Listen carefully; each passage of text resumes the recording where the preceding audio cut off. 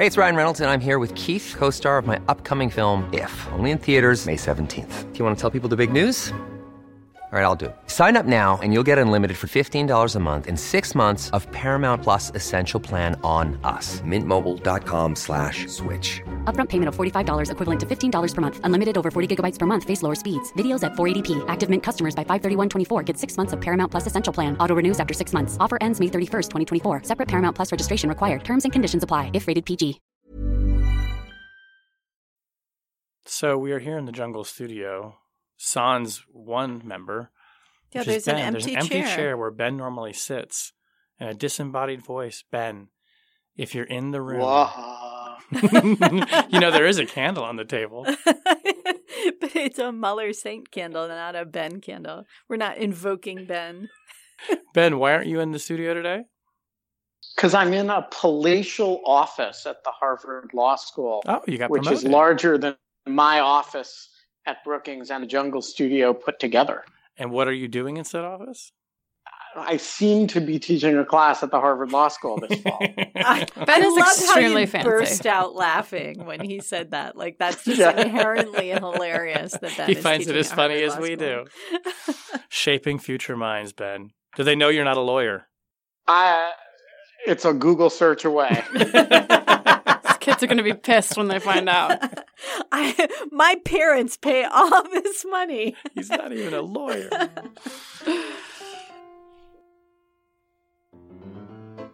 Hello and welcome to Rational Security, the surprise, stunned, and shocked edition. I'm Shane Harris, frequently all three of those things. Washington has a way of surprising, stunning, and shocking us. I've still not lost my capacity to be shocked. I think that's a good quality, right? I've not lost my capacity to be stunned. I am perpetually shocked and stunned, but actually I am becoming less and less surprised. I'm shocked but not awed most days. As we said, we are here in the new Jungle Studio with Susan Hennessy, Tamara Kaufman-Wittes, and Ben Wittes, remote from Harvard Law School. Hi, everybody. Hi. Is this the first time that we've done a remote with Ben? No. It just feels like he's here. I mean, like when he was strong presence. It's hard to imagine. That's it. I saw Hereditary this weekend, by the way. Speaking of seances, have you guys seen this movie? No. Oh my God! Wait, has Jacob seen this movie? No. Ben, have you seen Hereditary? All right, never mind. Podcast listeners who are out there hitting me up about this, we've got to discuss this film. But this week on the podcast, horror stories of a different nature. A new Inspector General report faults former FBI Director Jim Comey for how he handled memos about his meeting with President Trump. Meetings.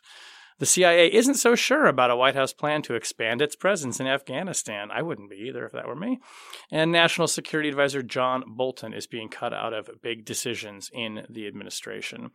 Let's start first with the IG report on Jim Comey. Expected to perhaps not be super favorable. But Susan, give us the quick and dirty on what the IG found, and let's start with your reactions to it. So what the IG found is exactly what we've all known for the past 2 years, because Jim Comey literally told us this is what he did. But while Jim Comey was FBI director, he wrote 7 memos in which he documented a series of interactions and conversations he'd had with President Trump. 4 of those memos he left at the FBI, stored at the FBI, and 3 of those memos, which in his opinion did not include any classified information, he stored at a home safe. So from the get-go, Comey has said that he didn't consider these memos at his house to be FBI documents, and we can get into, why or why not they might be considered FBI materials. But essentially, Comey believed, and there's no reason to question his good faith at the time, that these were his personal materials. They were memory aids. People write memoirs all the time, and so this is no different from that necessarily. One of those memos he shared with a friend and asked that friend to share the contents of the memo, though not the memo itself, with a New York Times reporter. Of course, the contents of that memo documented the interaction in which Donald Trump told Jim Comey to see his way to letting Michael Flynn go, the sort of bombshell revelation that was the impetus for the appointment of the special counsel. So So what the IG report finds, and Comey has been perfectly open about that he shared the memos, with 3 lawyers. One of the friend Dan Richman is one of these lawyers, that he gave this memo to Richman, that he asked Richman to leak it to the New York Times, that he did so because he wanted a special counsel to be appointed. So he hasn't hidden the ball at all. The IG came, down and said that all happened, and it was very, very bad. Stunning. Shocking. And stunning, shocking. So essentially, the stunning shockingness, I think, reduces down to, one, the Inspector General believes that these memos were FBI documents. I continue to believe it. They actually are not presenting a terribly strong argument for that. I actually think there's a stronger argument these are not FBI materials, but it's a pretty broad language. So, right, the IG says, no, this was FBI materials. And the IG says, well, since these are FBI materials, essentially, Jim Comey broke his employer's rules after he had been fired, right? So he violated FBI policy in sharing these memos. And also that Comey erred in not immediately notifying FBI headquarters when he learned that the FBI had retroactively determined initially that 6, although a judge determined only 1 individual word in these memos was classified. So ultimately, a judge ruled one word, the name of a country, and I think we can all probably guess what the name of that country might be. Rhymes with Prussia. That word remained at sort of the confidential level, which is the lowest kind of classification level. And I put classification, sort of in air quotes here. I mean, a little bit of irony, because this is not dissimilar to, what happened to Hillary Clinton when she shared information. And there was some retroactive classification also at the confidential level. So once again, time is a flat circle. Rhymes with karma. The IG, spends a lot of time sort of table pounding for this, that this is the shocking, appalling thing. It's not. Although a number of FBI senior officials did tell the IG they thought it was, right? And that's what the IG is quoting from, saying that they were shocked and appalled and surprised. Yeah, I have a hard time believing that, although you think this was like those movie reviews where they slice up the quote? I don't know. The idea that you would violate employment rules after you've been fired by the way you handle, plainly unclassified materials after the fact, I have a hard time believing people were shocked. And again, this sort of reduces back down for me to this idea that Comey knew or should have known that these were super sensitive FBI materials. The way I struggle with understanding the IG's argument regarding sort of the way to understand these documents is that I don't think anybody disputes that if Jim Comey had been fired and the day after he was fired, he sat down at a personal computer and typed out these memos, literally verbatim, but for this one country word, the exact same words, that those would be his records. There would be absolutely no problem with him having shared that information with whoever he wanted to. And so, again, the idea that what amounts, as far as I can tell, to a sort of a technical infraction, this seems like it sort of just comes back down to the IG laying out the facts that we already know, and then given a really firm, sort of finger wag. And I suppose that there are people who are genuinely and in good faith disagree with what Comey did, but they certainly aren't reacting to the findings of the IG report. They're reacting to, they disagree what Comey did 2 years ago and have done since. So the idea that this is sort of new, or that the findings are new, that this is a victory for the president, that's just not the case. And the one thing that this does conclusively sort of put an end to is speculation. The IG says that they are not recommending that Jim Comey be prosecuted for any of this, which was always sort of an absurd suggestion. So Ben wrote a piece, following the IG report, where he, I think, unpacks a lot of the outrage. So I would co-sign on, all of his observations. But before that, Tammy, you had a question. Yeah, I guess I'm trying to cast my mind back as to why the Inspector General of the Justice Department was looking into this in the first place. And as with so many things surrounding investigations, especially Justice Department investigations that have some connection to the Russia issue, there's this wide gulf between the messaging around this report and what the report substantively is saying, right? So you said that the IG report as a substantive matter finds this technical violation, but the framing of it is, oh my goodness, who could believe that he would do such a thing? And the thing itself is this technical little thing.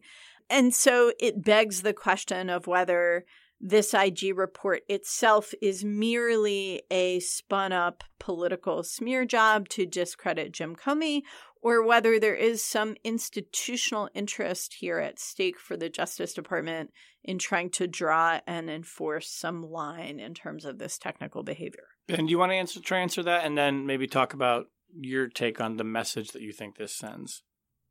So I basically agree with everything Susan said. I think the answer to Tammy's question is that I don't believe the IG was engaged in some conspiracy to slime Jim Comey. I do think IGs, as a general matter, have a strong incentive structure to find problems when they do major investigations and to make their findings seem substantial. And in this case, what that means is taking a kind of technical violation of which there was never really a whole lot of doubt and kind of magnifying it into something that you spend 10 pages at the end of the report clearing your throat and pounding the table about.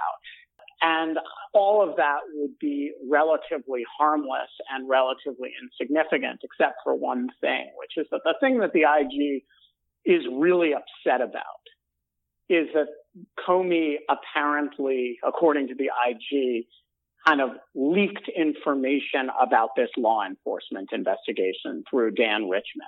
And the information that he leaked, of course, was not classified, so they can't ding him for leaking classified material. But it was, from their point of view, law enforcement sensitive. And the question is, therefore, why was it sensitive law enforcement information? And this is what really bothers me about the report. He did not reveal any information about the investigation of Mike Flynn, except for one thing, which is that the president tried to stop the investigation of Mike Flynn, tried to interfere with it and get him to shut it down. And so this is actually the piece of information that the IG spends 10 pages howling with rage that Comey released.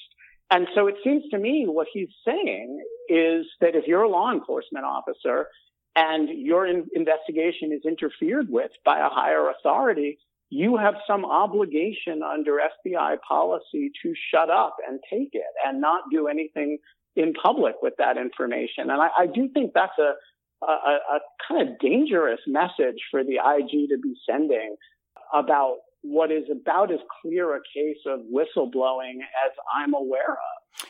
But Ben, let me just push back on that. It seems to me that you could also make the argument that the IG is saying, look, if you have a belief that something improper happened here, there are channels for you to go through. We hear this every time with a whistleblower who contacts a reporter and leaks something classified or sensitive.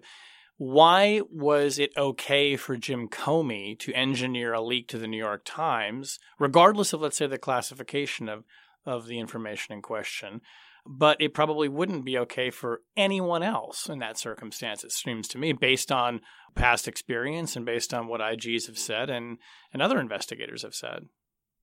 Well, so first of all, I don't know that I don't think it would be okay for somebody else to do that. I mean, as you know, Shane, I am not a softie about leaks of classified information, and I've never been a particular apologist for that. But I do distinguish between classified material and non-classified material.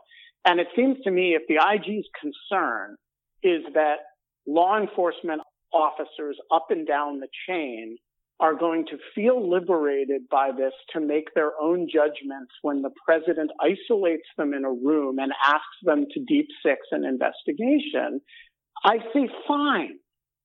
You know, if you are a law enforcement officer out there and the president of the United States calls you to the Oval Office and tells you he hopes you'll drop an investigation against a favored former political appointee, and you keep it secret for investigative reasons until the point at which you no longer have the ability to conduct the investigation because the president fires you.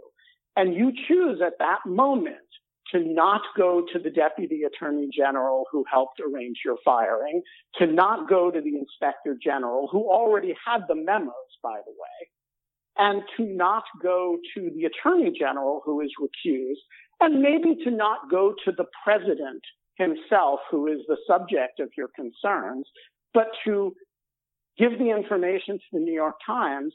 I will happily concede that that's probably a technical violation of FBI policy. I'm not sure. I'm equally sure I'm glad that Jim Comey did it, and I'm not sure that I would fault any other law enforcement officer for doing the same. I do think there's a big difference between classified information and non-classified information, and there are some situations, and this strikes me as an extreme example of it, where the reality of the situation that you're facing has a logic that is larger than those contemplated by the details of FBI policy. I agree with that. I do think it's really important to sort of foot stomp that we're talking about unclassified materials here. So the fact that that after the fact one word is deemed to be classified doesn't mean Jim Comey is out there leaking classified materials and that's not a big deal. And that word was not in this memo. Right. And so the thing we're having a conversation about is completely unclassified materials. So I do think it's different whenever you're talking about the FBI director and the former FBI director, because, of course, those are individuals who are empowered by the terms of their position to make certain judgments about what is law enforcement information in the first place, what is classified information in the first place, and what to share with the media. So obviously, it's a little bit different whenever Jim Comey is no longer the FBI director, but certainly whenever he's first making that documentation, first leaving the FBI with it, first sharing it with people, it's an unclassified document. The other thing is, ordinarily whenever we think about, whistleblowers need to go through appropriate channels, even if we're not talking about classified information per se, we want people to go through those channels in order to preserve to trigger certain institutional safeguards and to make sure that information is not revealed, that the person who thinks they're a whistleblower or is actually acting as a whistleblower doesn't understand the full implications of what disclosure might be. This actually isn't a case in which, say, if he'd taken it to Congress first, right? Or so you could sort of imagine, okay, Comey has these memos and he waits until he gets called before the SSCI and then he slams them on the table and says, I'd like to enter into the record these memos that I've written, right? You could imagine sort of ways for him essentially to give it to Congress, which is kind of the only real body for whom it would be possible. Using those mechanisms doesn't build in any additional layers of review or delay. The other thing is certainly there wouldn't have been anything wrong with him just saying, hey, the president told me to let Michael Flynn go, right? That I don't think anyone's making the argument that Jim Comey could have gone on television and said that, and everyone would have, he's allowed to say that in the way you're allowed to share, your personal experiences that aren't sort of related to classified information. And so, the idea that this is a case in which, we expect whistleblowers to go through particular channels or observe certain forms, this just isn't. It's not that kind of whistleblowing. It's not that kind of information. So I don't know that any of those equities would have been preserved. And Comey's, quite clear that he said he was doing it because he wanted the appointment of a special counsel. Time is of the essence. You might be somebody who doesn't believe Jim Comey should be allowed to make the determination that there should be a special counsel, but all he did was say, I have the one piece of information. I think if the public knew, this would trigger it, and I'm going to share it. Ben, just final point as we wrap this up. Go ahead. One other thing. This is the first Inspector General that I am aware of, the first Inspector General investigation that is focused on the conduct of a former official almost entirely in his capacity as a former official. Generally speaking, the IG has jurisdiction over the behavior of the Justice Department, not over the behavior of its former officials. And I do think it is worth scratching your head a little bit and asking what authority the IG even had to investigate Jim Comey's behavior once he'd left office. Now, Comey cooperated with the investigation because he's entirely unashamed of what he did. And therefore, he, seems to have, treated it as though it were a legitimate inquiry. But I do wonder, where does the IG get the authority to investigate what a former official did at all? Yeah, I think we can say fairly that had Jim Comey done this while he was the FBI director, the president would be entirely justified in firing him. Correct. I think once you fire somebody, you may lose control over their behavior and their behavior with respect to your misconduct. All right. Let's talk about something entirely less complicated. Afghanistan. It was reported in the New York Times this week, I guess it was last week, that senior White House advisors have proposed secretly expanding the CIA's presence in Afghanistan if international forces begin to withdraw from the country, according to American officials. But the CIA and military officials have expressed reservations, prompting a debate in the administration that it could implicate negotiations with the Taliban to end the war. Tammy, we'll talk about maybe those negotiations, but first, what was your impression from this reporting about what I should say I read as kind of a bunch of people in the administration of the government raising their hands and going, not it. I do not want to be the one here having to train security forces. And furthermore, maybe you could explain what security forces we're talking about. But this seems like as we're transitioning towards some kind of a American exit, we're talking about leaving people behind to do some kind of training. And that doesn't seem to be a job that anybody particularly wants to do. Yeah, well, and not just training, but operations. And I think that we have to be really clear about this. So in many ways, the debate that's going on in the administration now is shockingly, surprisingly, stunningly not a derivative of the crazy Trump administration policy non-process. These are actually hard questions about how to withdraw from Afghanistan, whether to withdraw completely from Afghanistan, what American interests still are in Afghanistan, and what we should be willing to invest in pursuing them. Any American administration who was engaged in these negotiations with the Taliban or contemplating a major drawdown of American military forces would be facing these questions. It's a good debate to have, but it's really, really hard. So on the one hand, there's this idea that has been a foundation of American counterinsurgency in both Iraq and Afghanistan and in other places where we're fighting terrorism around the world, which is that we work by, with, and through local partners. And so, yeah, we've been trying to build up the Afghan military and the Afghan intelligence service, but we also have the CIA working with local militia forces inside Afghanistan to combat Islamic State affiliates or to combat al-Qaeda remnants and to fight terrorism in Afghanistan and prevent a new terrorist threat from reemerging. Those CIA-backed Afghan militia forces have been operating with the help of the U.S. military, with air support from the U.S. military, with technical support, intelligence support from the U.S. military. And so if we're withdrawing our military, do we want to keep doing that stuff? Is it like a backstop, an insurance policy is the way the New York Times puts it? Or can it just not work unless the U.S. military is also there? And, on the one hand, you can see the temptation for a White House that is desperate to end this war, which I have to say, I think most Americans have forgotten we're still fighting. And yet we've had combat deaths in Afghanistan, several over the last couple of weeks, including a CIA contractor. So as they're contemplating getting out, it would be great to have a kind of CIA insurance policy and be able to say all the American military boots are off the ground. Yeah, CIA, but that's not the military. We've withdrawn. That would be nice politically. But as a practical matter, does it really operate? And then, yes, Shane, I think you're right that there is also a kind of political or bureaucratic politics accountability hot potato game going on here, where the CIA is kind of saying, well, if the U.S. military isn't going to have skin in the game, then don't, leave us holding the bag. There's no way we can do this all by ourselves, and it's unfair to expect it.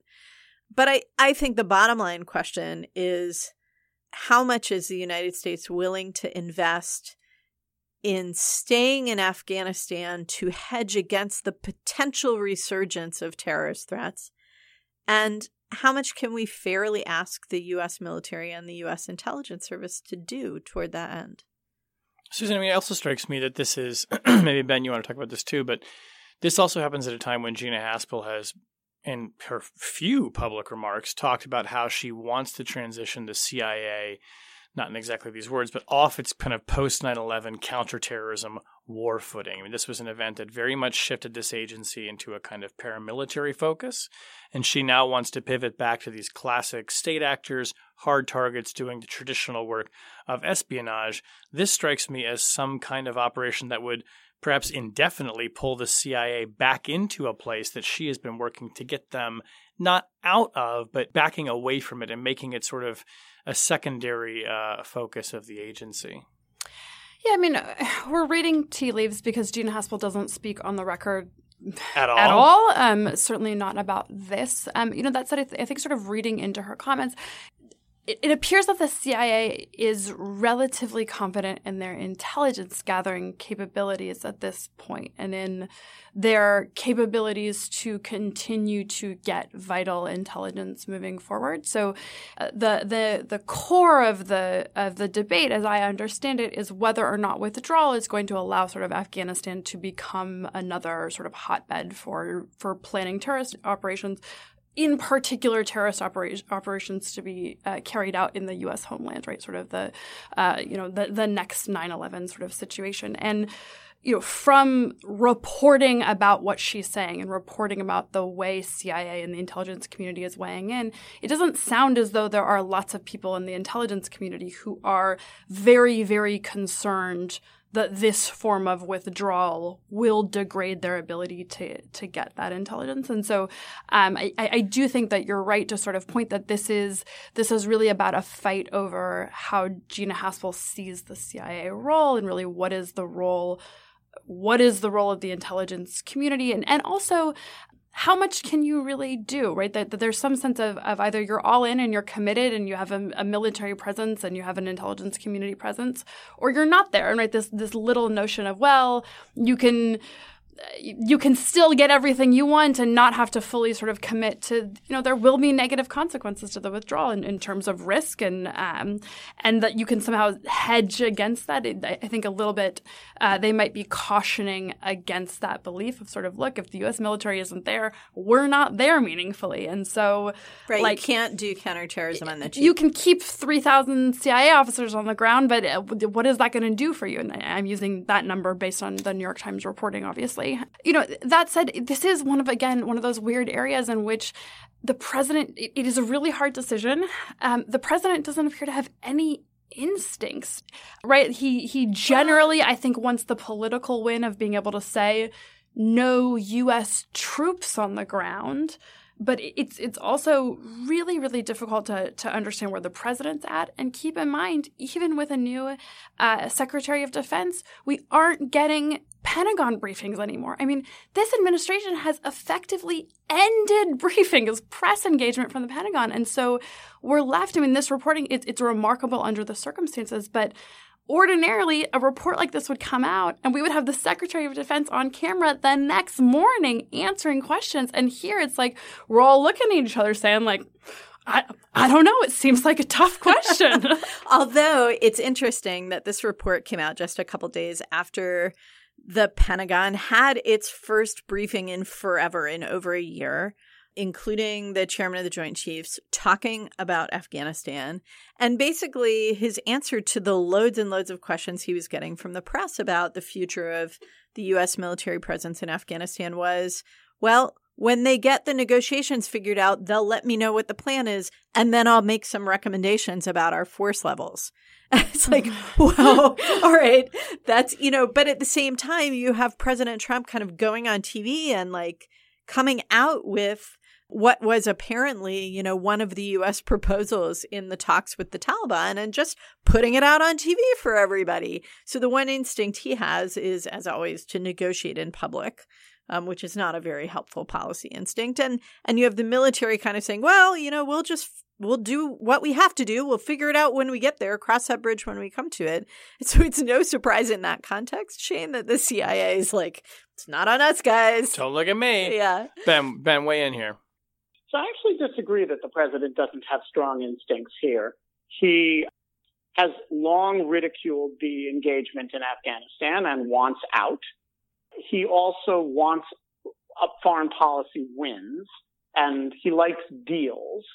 And he also hates Muslims and wants disengagement with parts of the world that involve Islam. And he likes to be able to say that he won. In addition, he also does not want to refocus on great power conflict because that forces him to think about Russia, which he doesn't like. And he wants to think about power conflict almost exclusively in the form of trade. And so if all of that sounds like a muddle, it's because it is. And different threads of it pull in very different directions. But I don't think it's that he lacks instincts. I think he actually has a million instincts, each pulling in a very different direction and pushing toward a very different outcome. And so the question is, when he says things like all these different things over long periods of time, what filters down into operational policy that then when you are at the CIA trying to figure out what to do or negotiating with the Taliban, trying to figure out what kind of deal you can cut, what is the sort of direction ultimately that you've gotten from this presidential instincts, many of which don't push in the same direction or pull in the same direction as many of the others. Yeah, look, I think that's an important point about the sort of incoherence of the president's own preferences. And, we've seen that on a host of policy issues, and this is just one more. I think that these negotiations were always going to be horrifically complex. And I think that there's no way for the United States, what the negotiations that Zalmay Khalilzad has been engaging in with the Taliban reveal is that there really is no way for the United States to get out of Afghanistan without paying a significant price in terms of some, if not most, of the objectives that it has laid out of, a stable, secure, sovereign Afghan government, a democracy, a state that is more supportive of women who were horrifically oppressed under the Taliban, a state that doesn't harbor international terrorists who want to attack the United States. All of these are American policy objectives over the last, 18 years of this conflict. And we're not going to be able to sustain these objectives and still get out. And so if the bottom line is prevent another 9/11, what does it take to do that? I think if the president could give that clear guidance, then the CIA and the military could probably figure it out. But right now, everybody's hedging because nobody wants to have to come up with that answer. The only other point I would make is going back to Susan's point about the CIA as an operational agency versus the CIA as an intelligence gathering agency. And, I would say that part of the legacy of the war on terror, the global war on terror, is that the CIA has become more operational in a lot of places around the world. It's not the only arm of the U.S. exercise of power that has come under tremendous criticism in other countries because of alleged abuses, because of civilian deaths. But if the United States is going to continue to try to hedge against another terrorist attack by going out and fighting them over there or trying to prevent them from going over there, and we don't want to deploy our military to do it, then the CIA is going to be in the role of doing that. And that demands, I think, more of a public conversation about what the CIA is doing, what are its constraints, what are its rules, and what should it not be doing. Okay, let's stay on the theme of Afghanistan. There's a terrific bit of reporting, if I do say so myself, in the Washington Post by my colleagues John Hudson and Josh Dawsey about somebody who appears to not be playing a very significant role in the negotiations over our future in Afghanistan and a possible peace deal with the Taliban. Don't you just hate it when all your friends hang out without you?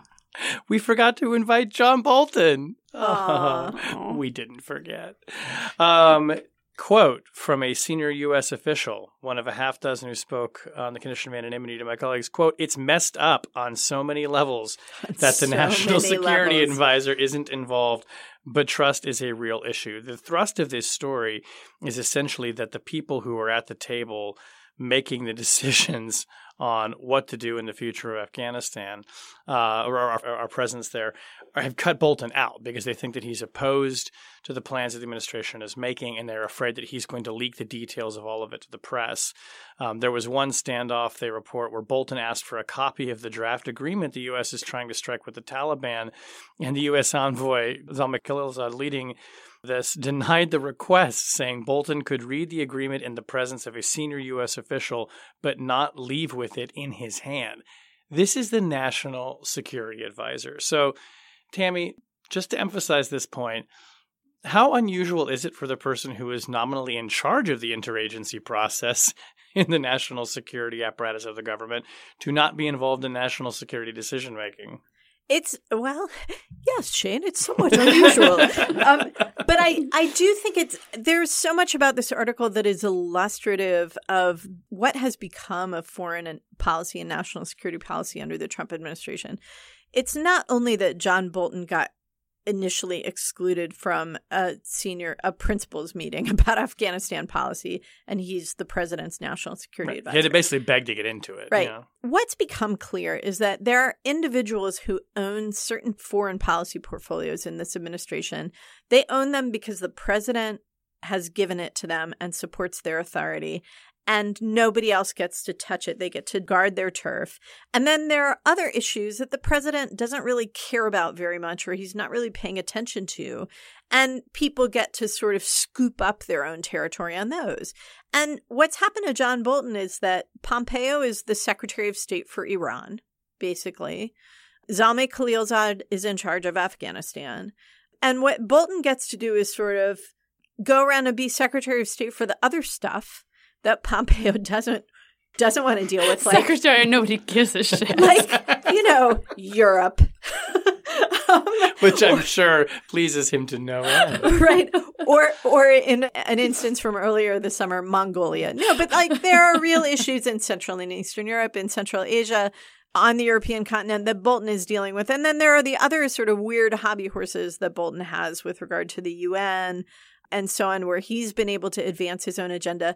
But basically, what seems to be happening is that individuals in the Trump administration with authority on national security policy get to push forward their own preferences as long as the president doesn't disagree. And if the president disagrees, he takes it away from you and gives it to somebody else, and you have to go play with your own marbles in a different corner. Poor John. Susan, this also strikes me as for all of the, well, maybe there hasn't been a lot of reporting, but there's been some of portraying John Bolton as this kind of, grizzled, experienced Washington knife fighter. Or as a Svengali that Trump listens to. Right. None of which appears to be true based on this reporting. Or else that reputation is perhaps not fully deserved. Yeah, so the reporting makes crystal clear that John Bolton has no influence, no credibility internally or externally, and no trust. So let's be clear. You cannot do the job of the National Security Advisor if you do not have those things. What's even more disturbing about this reporting, it's not just that John Bolton personally is being excluded. It appears that because of John Bolton's inability to do his job, the National Security Council and the National Security Council staff is being excluded. Not that he was really backing up his staff and getting engaged on policy. He may have kind of started this by figuratively and literally keeping his door closed. Right, and it's pretty clear that one of his strategies, in let's face it, attempting to outmaneuver the President of the United States, that Bolton thought he was going to be able to come in there, and it's not just that, Trump didn't care about these things, that Bolton was going to be able to basically make all of these decisions, and that he was smarter than Trump, and he was going to be able to manipulate him into doing this stuff. And He's a sore loser, and so what his staff and him appear to have been doing is just acting as spoilers because, of course, you can't really conduct diplomacy when the stuff is getting leaked. And so every time that they lost a fight, it was emerging in the press, and then that actually would, kill a diplomatic or military initiative and was really damaging. Leading to one of my favorite quotes in this piece. His team has a reputation for losing and leaking. Losing and leaking, which is, it's an effective strategy in the short term, but not in the long term, because eventually no one will show you stuff anymore.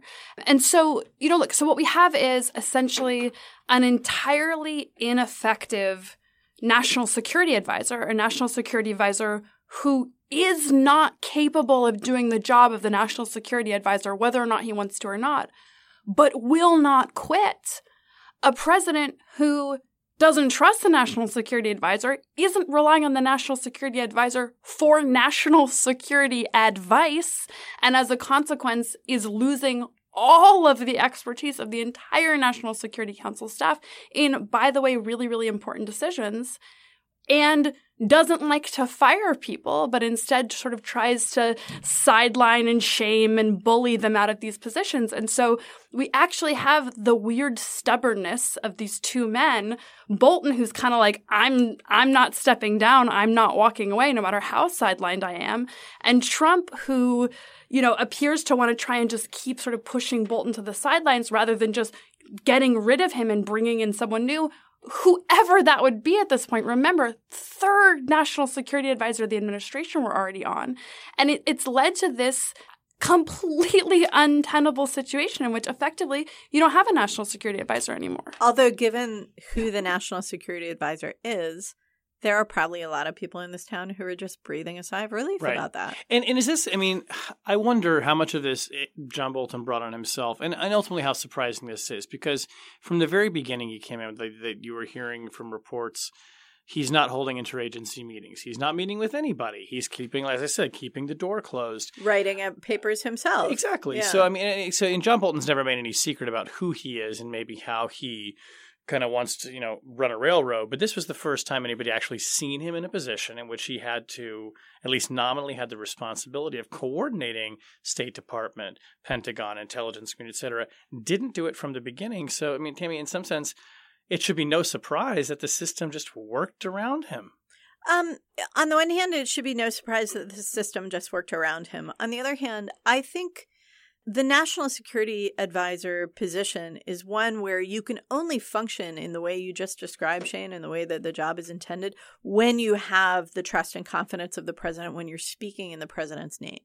And whenever a national security advisor has not been able to speak with that authority, they have been ineffective, and secretaries of defense and state have railroaded them or gone around them or sidelined them or whatever.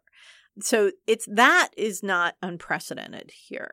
I think what is interesting is that Bolton is somebody who was brought on having wowed the president. But the president brought him on knowing that there was a particular dimension of national security policy on which John Bolton and Donald Trump had a profound disagreement, which is that Bolton likes the use of force and Trump does not. And Trump was very clear about that. And somehow Bolton couldn't adapt to that particular constraint, couldn't say like, okay, I'm here, to speak on behalf of my boss and we see eye to eye on a lot of things, but this is a thing where I know I don't have the backing, so I shouldn't push it. Well, he didn't do that. He pushed it anyway. And I think we saw in the sort of near U.S. retaliatory strike on Iran in the Gulf this summer, we saw how close the United States came to a military confrontation that Donald Trump has made very clear he doesn't want. And I wouldn't be surprised if that was the turning point where Trump was like, you know what, I was clear with him and that wasn't enough. So now I'm just going to get some other people to handle this stuff for me. All right, let's move on to object lessons. I will kick us off here. I just wanted to flag for readers listeners. Well, listeners, you may probably our listeners do read, I'm guessing. We have very literate listeners, Shane. They can read. They're very erudite. They can read. A new book by journalist James Verini called They Will Have to Die Now, Mosul and the Fall of the Caliphate. James Verini has been, he first, I guess, arrived in Iraq in summer of 2016 to write about the Islamic State. And was there covering the jihadis and this sort of the big battle of Mosul, which was their last stand. And just reading from the book here, from the cover, not knowing it would go on for nearly a year, nor that it would become, in the words of the Pentagon, quote, the most significant urban combat since World War II. I think it's going to be a very interesting book for readers. I have not had a chance to read it yet. Judging by the cover lines and people who blurb the book, this very much feels in the wheelhouse of Rational Security folks. But check it out. They Will Have to Die Now, Mosul and the Fall of the Caliphate by James Verini. Maybe timely. Maybe the Caliphate hasn't quite fallen, but we shall see. Check it out. Susan. I also have a book object lesson, but unlike Shane, is that a project lesson? Yeah, that'll work. And it is me and Ben's book, which now has a cover. Are you guys ready? I'm ready. Does that mean it's real? Give me your honest reaction, Shane. What do you think? Yeah, I like it. Oh, such enthusiasm. Shane likes it. Not much enthusiasm. Tammy loves it. You can't see her face. I love it. It is... Okay, so the book is called, Susan? It's called Unmaking the Presidency. And the cover is like a torn-up postcard of the White House. Of the White House. I think it turned out. We went through a lot of iterations of it. You guys can go and pre-order it on Amazon and look at the cover. You should right now. I think I did pre-order mine. I could pre-order it again. Yeah. I could pre-order you will. I could pre-order a second copy. You can pre-order it as many times as you want. And I ordered it without even seeing the cover. That's true, love. I like the cover. No, I'm just shitting with you. Anyway, it's very exciting. It really makes the book feel real. Yeah. No, it's... When, you see cover art, it's like, whoa. The cover actually reminds me of the story about Trump tearing up all the things in the Oval Office. Yeah. Physically tearing them up. Yeah. And people having to tape them back together again. Ooh. I'm going to do Ben's object for him since apparently he had to go teach the youngins at Harvard. So someone named Mick Limerick, and I do not know who Mick Limerick is, but tweets that Steely Dan's Donald Fagen and Benjamin Wittes possibly separated at birth. I'm looking at a picture of Steely Dan, Don Fagen. I don't think he looks anything like Ben Wittes, although they do have similar taste in ties. I will say I'm a huge Steely Dan fan, and I am also a fan of Donald Fagen's solo career. Mm-hmm. But I don't think he looks anything like Ben Wittes. I don't either. I don't really either.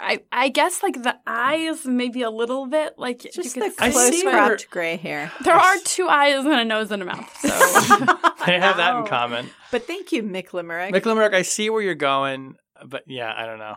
I'm not sure. Does Ben also a Steely Dan fan? Yeah, you know. All right. It's okay. Yeah. Well, they won't be playing us out today, but if they were, they'd be doing it now because that's the end of the podcast, you guys. Rational Security is, of course, a production of Lawfare. You can find our show page at lawfareblog.com. You can get Ben's new Steely Dan tribute album.